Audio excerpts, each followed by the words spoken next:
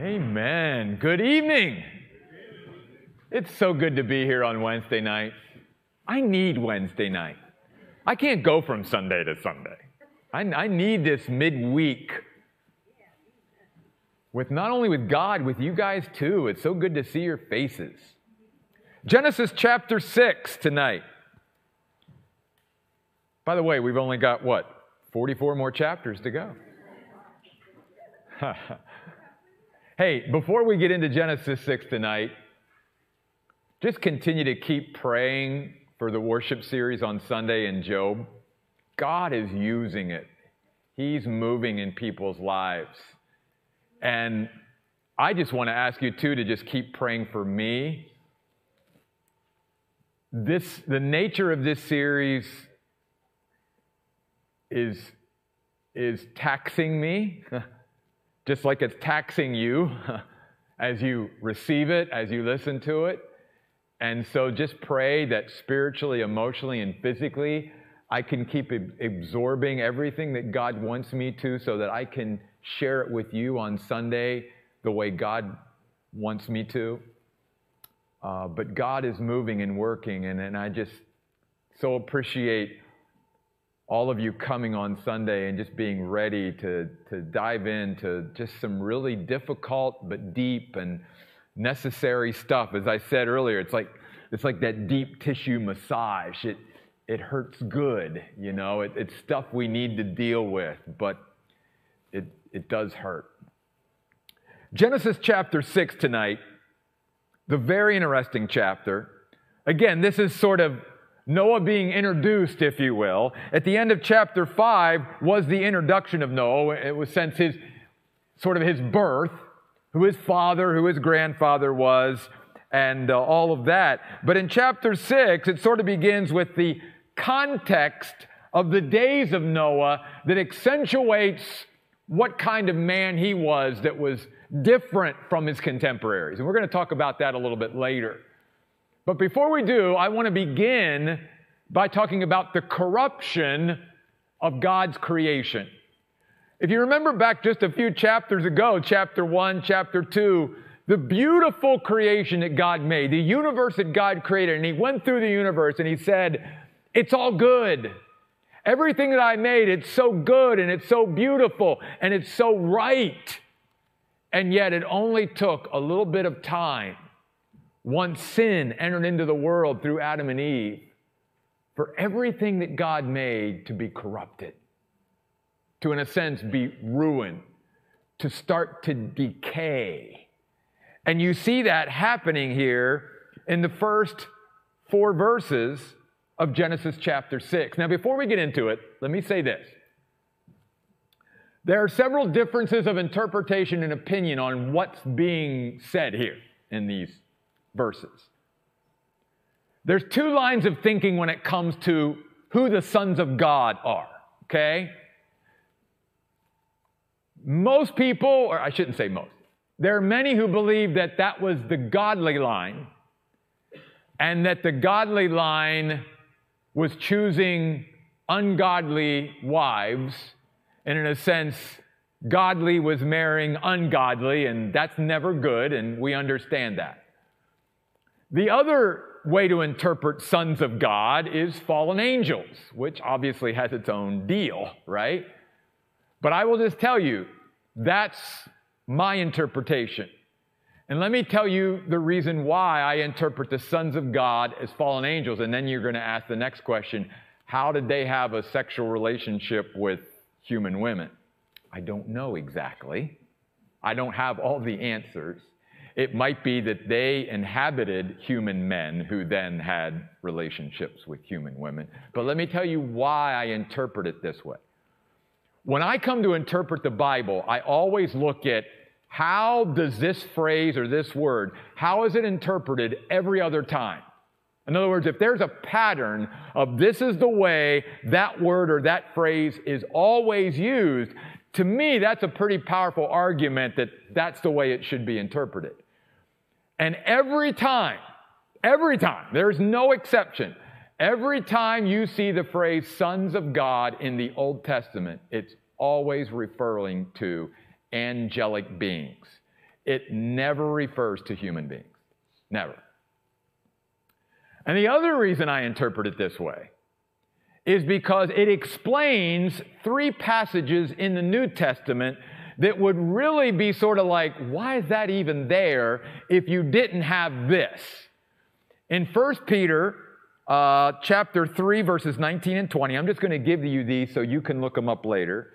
1 Peter 3, 19 and 20, 2 Peter chapter 2, verse 4, and Jude verse 6, all refer to a group of fallen angels that went beyond the boundaries that God had set for them. Sort of what we've been talking about with Job, that under God's sovereignty, God sort of gives even the fallen angels parameters, right? And in these 3 instances, you have a reference to the fact that there's a group of fallen angels that went beyond the boundaries that God set, and God now has locked up that group of angels in the abyss until the judgment.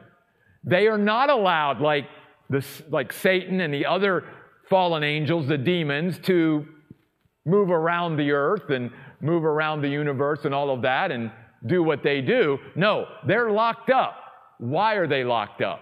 I think because of what they did here in the book of Genesis, you see. And here's the thing. Why would even the fallen angels want to do this? Because ever since Genesis 3:15, the proto-evangelium, when God basically said to Adam and Eve, now that sin entered the world, I don't like it, but I've got a solution, right? God always has an answer for man's sin. And God said, I'm going to send a Redeemer. And the Redeemer one day is going to crush the serpent's head, right? A fatal blow to Satan, who is symbolized by the serpent, obviously the way he came to Eve in the garden. And I believe that ever since then, that the demonic realm, and Satan was behind it, tried to corrupt the line of the Messiah so that Messiah could not come and redeem the world and mess up God's plan. Okay? So that's why I interpret it. Now, there are many great Christians and Bible teachers that interpret it the other way. Before we even got into it, I wanted to share with you why I interpret it this way. So look at it this way. However you interpret it, the bottom line of the first 4 verses is this, and really even into verse 5. The world is being corrupted, not only by fallen angels, but as we're going to see in verse 5, human beings are culpable too, because they're just as bad as the fallen angels. They have taken what God meant for good, and they have messed it up royally. They have corrupted it, right? Down to and that's why God eventually says, I got to start over. I've got to just wipe the world clean, and I've got to start over, you see. So let's look at these verses now. When humankind began to multiply on the face of the earth, by the way, that's good, right? That's what God said, be fruitful and multiply. So the sin is not in the multiplication, the sin is in the corruption. Daughters were born to them. The sons of God saw the daughters of humankind were beautiful. By the way, this word is the same assessment that God made about His creation. He saw everything was good. Thus they took wives for themselves from any they chose. By the way, this choosing was not God's choice for them. So the Lord said, and again, you get the context, my spirit will not remain in humankind indefinitely. Since they are mortal, they will remain for 120 years. Again, there's differences of interpretation about this verse. My take on it is God is saying, look, as we saw last week, mankind now, before the flood, lives 700, 800, 900 years. The longer he lives, the worse it gets. My spirit, meaning my breath, is not going to stay in man that long anymore. And that after the flood, lifespans are reduced drastically so that mankind doesn't have as much time on the earth to mess things up, if you will, which is how I believe this is taken. 120 years would be at the beginning after the flood, sort of then the normal lifespan. Now, we know in our lifetime, even with all of our modern medicine and stuff, that's even reduced more. Now, even in America and stuff, you live into your mid-80s, 90s, that's really good. That's a good lifespan. Well, that's a lot different than Methuselah living 969 years, right? So God really shrunk the lifespan down, and I believe it's because it's like the longer I let man live, the more trouble he gets into. So, then verse 4 introduces another interesting group of people, the Nephilim. Who are the Nephilim? Well, literally, it comes from the root meaning fallen ones, and it speaks of these giants. Now, here's the deal with the Nephilim.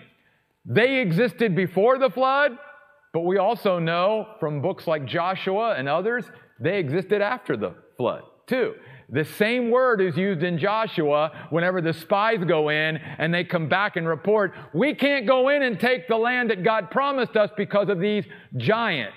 So however these giants came into the, if you will, the genetic DNA makeup of human beings, somehow they were also impressed in Noah's family, so that even after the flood and everyone else was destroyed, that was carried over after the flood, so that there were giants that were produced. And we know even today there are giants around. I mean, they're not common, but there are people that are quite larger than others. I just read that the tallest man just passed away that existed at that time, like 9 feet something tall over there in China somewhere. I mean, that's big. That's Goliath, like 9 feet tall, right? So it happened. Again, not common, and we know down through history from people, archaeologists digging up skeletons and stuff, that there are large races, of people along with it. But here's the deal with them. It says the Nephilim were on the earth in those days, and also after this, when the sons of God were having sexual relations with the daughters of humankind, who gave birth to their children. And notice what it says about the Nephilim. They were the mighty heroes of old, the famous men. Now, that's not a good thing. God was not impressed. Because what it's saying is these were strong, valiant leaders, but they sought to magnify themselves and make a name for themselves, behaving proudly, you see. Again, sort of going back to the line of Cain, contrasted the line of Seth. Yes, they were great men and they were great leaders on the earth, but they didn't glorify God with what they did. They didn't magnify Him. They became famous in their own right, you see. Now again, corruption, not the way God would have it. And no matter how you want to interpret sons of God and all of that, the bottom line is God doesn't like what He's seeing. In fact, notice verse 5. Even up to this point, if you go, well, that's primarily those first 4 verses about the corruption of the fallen angels on earth, don't miss the fact that verse 5 clearly states human beings were just as bad as the fallen angels. Because notice what the Bible says about human beings at this point in history. The Lord saw, by the way, God sees everything, right? He sees everything. Everything good, but also every wicked, evil thing that's done. God sees it. And He saw the wickedness of humankind and how wicked it had become great on the earth. How evil, how bad the world had become. Again, notice, not just some, God's expression about this is that every inclination or purpose planned of the thoughts of their minds was only evil all the time. Can you get any worse than that? Basically, everything that came into their head was an evil purpose. And then they would seek to plan it and pursue it. And it wasn't just evil some of the time. Notice, according to God, verse 5, it was all the time. Bad, wicked, all the time. Nobody was pursuing good except One man. And we're going to talk about that in a minute, but think about that. At the time of Noah, there's only one person of faith on earth. That's Noah. Oh, and by the way, let me bring this up at this point. You know what Jesus says in the New Testament about the days of Noah? As it is, or as it was in the days of Noah, so it will be in the days when the Son of Man comes back. In other words, it's going to be bad. It's going to be really bad, just as it was in the days of Noah. Notice it beginning in verse 6. So we've talked about the corruption of God's creation. And again, think about this. Back to chapter 1 of Genesis. Everything that God made was good and right and beautiful, and it was just perfect. And when sin came in, man, did it get messed up and messed up quickly. And it went from the most wonderful creation down to just ruin and decay and debauchery and hurt and pain and all these things that was coming out of sin, you see. So the next thing I want to talk about, because this really then shows too the heart of God and the emotions of God. You want to know why we have emotions? Because we were made in the image of God, and that means God is an emotional being. I think even a lot of Christians sometimes think God is impervious to pain and to things that go on, like it doesn't affect God. God is greatly affected. In fact, you see this here beginning in verse 6. The Lord regretted that he had made humankind on the earth. That doesn't mean that he thinks he made a mistake, because obviously God knew what was going to happen ahead of time. It means to sigh from pain and grief. God was hurt by what he saw. He was hurt by what he saw because he created human beings to have such great potential and manage and steward and rule over all of the universe that he created. And now he sees what they're doing to it and what they're doing to each other. What Cain did to his own brother Abel. What others have done. There's just so much violence and wickedness and evil, and it pains God deeply. Notice it says he was highly offended. In the Hebrew, it means he was hurt. He was wounded. He was cut to the heart by what he saw happening. Again, let's be reminded, God doesn't just see some of the wickedness that goes on earth. He sees every act of wickedness. He sees every thought of evil and wickedness. He hears and sees it all, and he absorbs it all. You and I, we see just a little bit. We really do. And it hurts us and pains us to think about what's going on in the world and how people are treating each other and whatever. We don't have any idea. And to be honest with you, I don't want to know any more than what I know. But what I'm trying to get at is God sees it all. And it affects him. And we have to remember that. He says, so the Lord, verse 7 said, I will wipe away, or literally blot out humankind whom I've created from the face of the earth. Everything from humankind to animals, including creatures that move on the ground and birds of the air. For I regret, I sigh deeply from the pain and grief that they have brought me, is what God is saying. The heartache of God. The heartache of God. And think about that even today. As God is up there in heaven, looking down upon the earth. Yeah, he sees all the good that we and others do, but he also sees all the evil and wickedness and bad that happens every day. I think that's one of the reasons why Peter says that 1,000 years is like a day, and a day is like 1,000 years to God. God absorbs more in one day than we would if we lived for 1,000 years. In fact, even more than that. What he takes in and what he sees and what he hears in a 24-hour period, we couldn't even begin to understand what that looks like. 8 billion people around the world. But now I want you to see this. Verse 8 of chapter 6 begins to remind us of the distinctiveness of Noah in his day. Noah was different. It's okay to be different. Remember we talked about that? And think about it.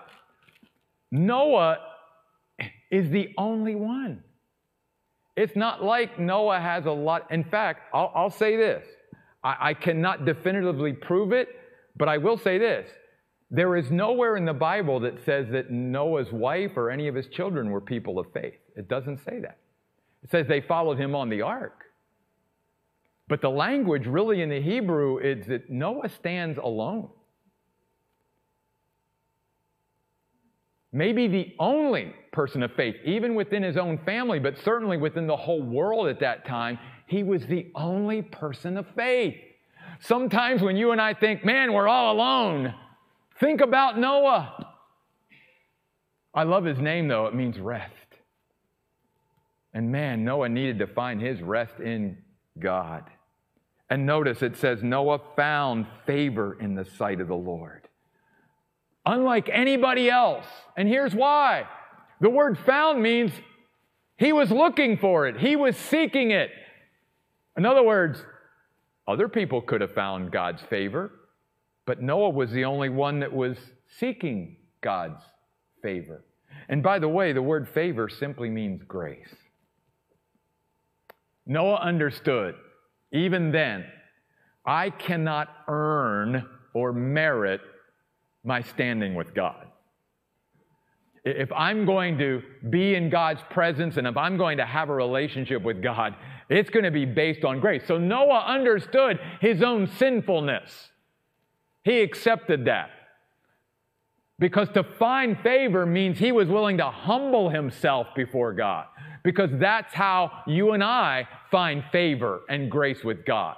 That's what the New Testament teaches.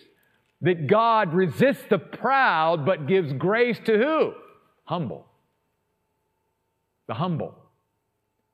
And you and I must humble ourselves. And part of humility is relying and depending on God and understanding that our standing and our approach to God is all because of His grace. It's not because we're good enough. It's not because we can earn it or merit it in any way. We come simply because He's a gracious God and He allows us by His grace to enter into Him.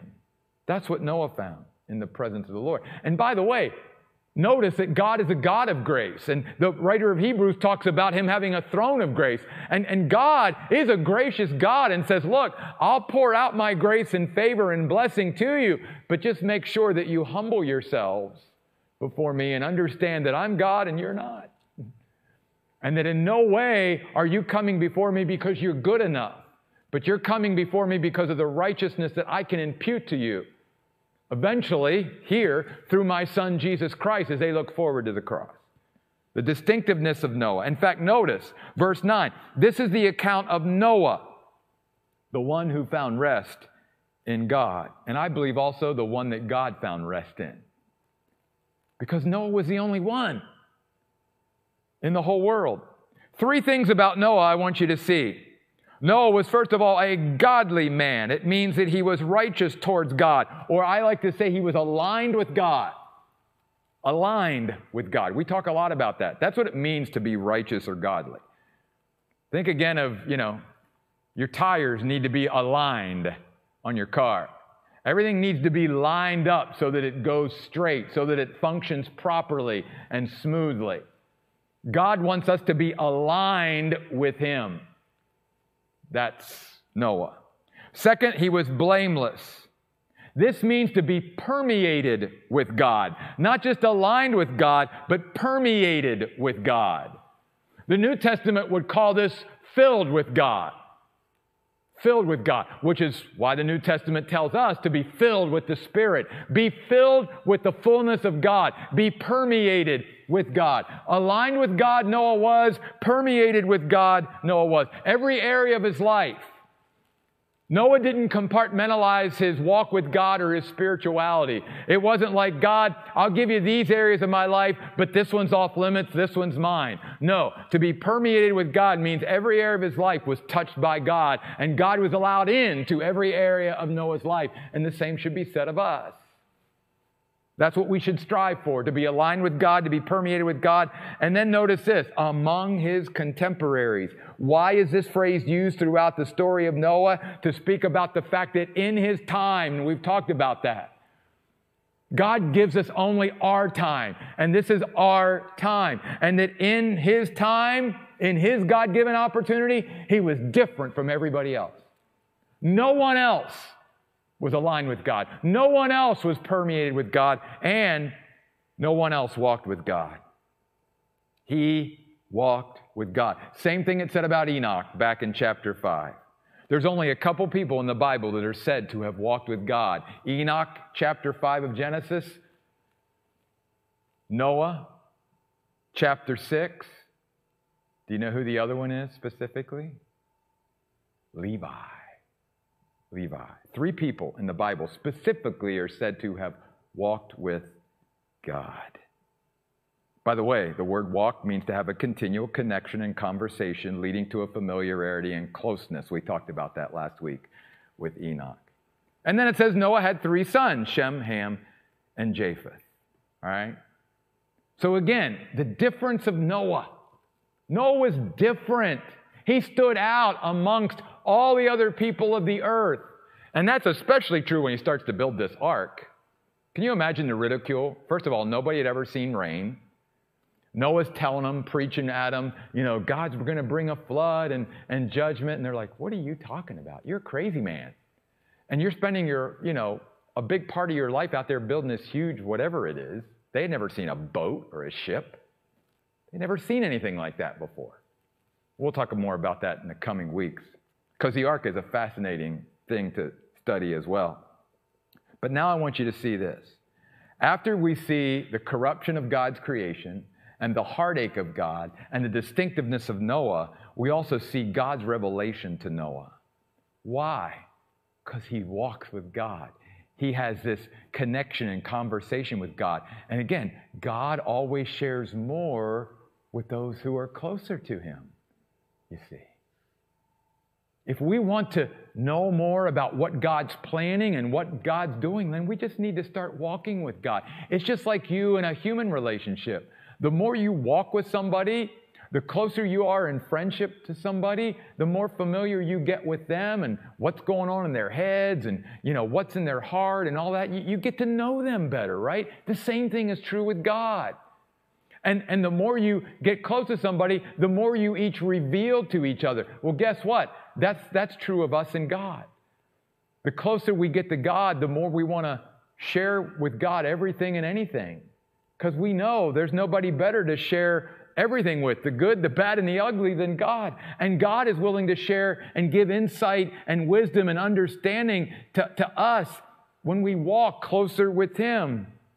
So notice the backdrop here. The earth was ruined, totally corrupt in the sight of God. The earth was filled with violence, as it was in the days of Noah, so it will be when the Son of Man comes back. God saw the earth, and indeed it was ruined, for all living creatures on the earth were sinful. So God said to Noah, I love that. God's going to tell Noah, here's what I'm going to do. And guess what? I got my eye on you. You're going to be a big part of what I got planned. I've decided that all living creatures must die or perish, for the earth is filled with violence because of them. Now I am about to destroy them and the earth. But guess what, Noah? I'm not going to destroy you or your family. I'm going to give you a plan that is my provision to deliver you and keep you safe through my judgment. And we're going to talk a little bit more about this in the coming weeks, but that's important because the way God dealt with Noah is exactly the way God deals with us right now. God says, I'll give you the tools and everything you need to go through the difficult days, not to avoid them, but to go through them. See, Noah still and his family still had to go through the flood, if you will. They were preserved through the flood. They were protected. They were provided for by God through the flood, but they still had to go through the flood. Same thing for us today. God doesn't want us to avoid the difficult days we're living in, but he wants us to learn to rely and depend upon his sufficient provision to get through the difficult days. So God says, verse 14, make for yourself an ark of cypress wood. Make rooms in the ark, cover it with pitch inside and out. This is how you should make it. The ark is to be this long, this wide, this many feet high. Make a roof for the ark, finish it. God gives them all the details of how this is to be built, right? I'm about to bring, verse 17, floodwaters on the earth to destroy from under the sky all the living creatures that have the breath of life in them. Everything that is on the earth will die. By the way, this is really cool. Was to me. Maybe it won't be to you. Remember who wrote the first 5 books of the Bible? Moses. Moses is the author of Genesis through Deuteronomy. Okay, human author. God's word, but human author. I think when Moses got to this point, he had to have a smile on his face. And here's why. Because when Moses started writing about the ark of Noah, he remembered his childhood. Because the same concept and word is used for the little basket that Moses' mother put him in and set him off down the Nile River. That was an ark, you see. That was a place for him to be set so that he could ride upon the waters to safety. So I'm sure that went through his mind as he was writing these words. But then notice this revelation from God. I will establish or confirm my covenant with you. First time the word covenant is used in the Bible, right here. Genesis 6:18. First time. God is saying, Noah, not only am I going to give you instructions that's going to provide this ark for you, that's going to save you and your family through this judgment that's to come on the earth, I'm going to establish a constitution, if you will, with you, with assurances and promises from me. And notice, this covenant is not some piece of paper, some cold contract that God is making with him and Noah. It's a relational covenant, because notice what he says. I'm going to establish my covenant with you. It's going to be between me and you. Why? Because the covenant is establishing a partnership. God is saying, I'll do my part, you do your part, and you'll be saved. God always wants to do that. We enter into a covenant relationship with God through the Lord Jesus Christ when we are saved. And from that moment on in our salvation, God is saying to us, I want to partner with you now for the rest of your life. You and I are going to partner together. God and you. And we're going to do stuff. And then, like I talked about in the discipleship series, then God might bring some other Christian into our life to where we can partner with them and partner with God at the same time. Partnerships. That's what a covenant is. God is simply saying, I want to be your partner. I'll do what you cannot do. And one of the things that he knew was beyond what Noah could do, or at least in the time that Noah had, and to be able, is to get all the animals there. So that's why back in Genesis chapter 6, sorry, I lost my place. I got so excited. I'm flipping around here. If you notice in Genesis chapter 6, verse 20, what God, of the birds and their kinds, of the cattle of their kinds, and every creeping thing of the ground after its kind, to every kind will come to you. God promises Noah in this covenant, part of it is, you don't have to worry about going out and catching all the animals. I will draw them to you. I will bring them to you. Just concentrate on making the ark, being a herald of righteousness, tell people, be a witness, testify that judgment's coming, give them an opportunity all those years that you're building the ark so that mankind cannot say, I didn't have a chance. I didn't have a chance. I mean, there are 3 things here, even in this chapter, that establishes the righteousness of God to bring about the flood. 1, how corrupt everybody was, how bad the world was. 2, how much time he gave for them to get their house in order, at least 100 years. At least 100 years. And then the 3rd is, Peter tells us that Noah was a preacher, or literally a herald of righteousness. Day after day, while he was building the ark, he was letting everybody know. And I'm sure the world was, the The news was spreading. There's a nut down here. His name is Noah. He's building this box. It's huge. He says a flood's coming. What in the world? Yeah. They had no excuse. They had no excuse.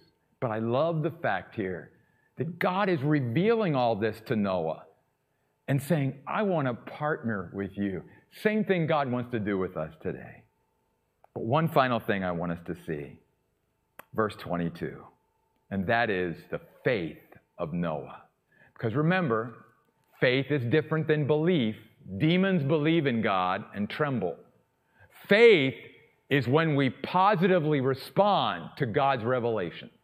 Well, God has just revealed His plan and even His purpose to Noah, his friend, who walked with him every day. Now, is Noah going to respond by faith or not? Yeah, he responds in faith. Notice, and Noah did all that God commanded him. He did indeed. He did it. He didn't just do some of it. Notice, he did it all. He did it all. Noah's faith responded to God's revelation. How can you and I apply this to our lives? To do what is ours to do, following God's leading and direction.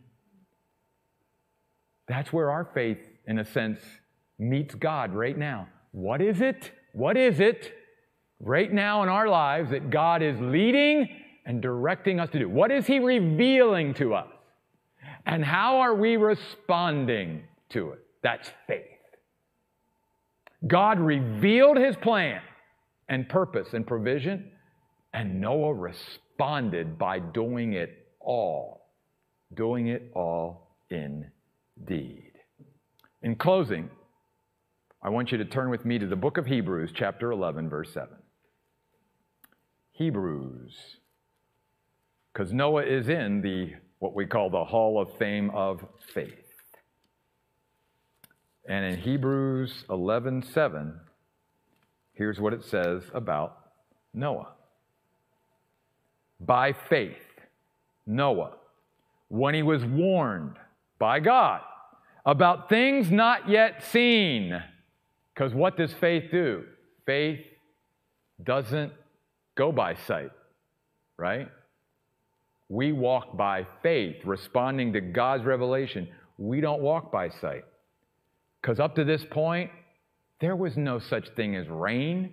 They had never seen a flood. And God is saying, I'm bringing floodwaters to engulf the... Yeah, right. God, if you said it, I believe it. That's faith. I don't have to see it. I don't have to have experienced it yet. I don't have to have other people tell me, yeah. No, if you're revealing that to me, God, then I'm responding by faith. With reverent regard, literally with reverence and respect for God, Noah constructed an ark for the deliverance of his family. And notice this. Through his faith, he condemned the world. How did he condemn the world? Because if Noah could have done it, then anybody could have done it. If Noah could have responded to God in faith, then anybody could have. It wasn't just exclusively for Noah. God's invitation to get on the ark and this provision would have been to anybody that wanted to come. Just like the gospel of Jesus Christ is today. Anybody that wants to come into God's family can come, but you've got to come God's way. You've got to come by faith in Jesus Christ as your Lord and Savior. That's the way you come. And if you come, then there's room for you. There's always room if you want to come God's way. But because we responded to God's call and His revelation in our life, that means anybody could. Because we're no better than they are. We're all sinners before God. So the fact that even you and I have responded to God's call and have accepted Christ, in a sense, we condemn everybody else who hasn't yet. Because if we can, then they can too. That's exactly what Noah did. And became an heir of the righteousness that comes by faith. Faith. So in this wonderful chapter today, we've seen the corruption of God's creation. We've seen the heartache of God, the distinctiveness of Noah. We've seen the revelation of God to Noah, and then we've seen Noah's response in faith to God's revelation. So here's what I want us to be challenged with as we end. I want us to be challenged and encouraged, because if Noah can do it, we can do it with his faith. What is it right now? Let's get real practical. What is it right now in your life that God is revealing to you? What is he leading and directing you to do? And are we then fully and completely responding to what God is speaking into our lives and revealing to us? That's faith. And that's what God's looking for. See, we don't have to figure it out. God will always reveal it first. But God then, once he reveals something to us, expects us to follow, just like Noah. I love that verse. Noah did everything that God commanded. He did indeed. May that be said of us as well. Let's pray. God, we thank you tonight for what a wonderful beginning of the story of Noah and the great flood. God, I pray tonight that, Lord, you have used our time of worship tonight, God, under Nicole's leadership, and that you've used our time in your great word, God, to just strengthen our hearts, God, and move in our hearts. And maybe make room for more of you in our hearts tonight, God. May we strive to be like Noah, a man aligned with you, permeated with you, walking with you, and responding to you, God. And that brings us right back to worship, because that's what worship is too. Worship is simply responding to you, God. You reach out to us. You express your love and mercy and grace and all of that to us, and we simply respond back in praise and worship and adoration and blessing to you. And so, God, I pray that even as we end the day today and as we begin tomorrow, if you allow us to live one more day, God, on this earth, that we will be filled not only with faith, but we will be filled with praise, and we will respond to you, God, in a way that is fitting for our wonderful Lord and Savior. These things we pray in his name. Amen. God bless. We'll see you next week.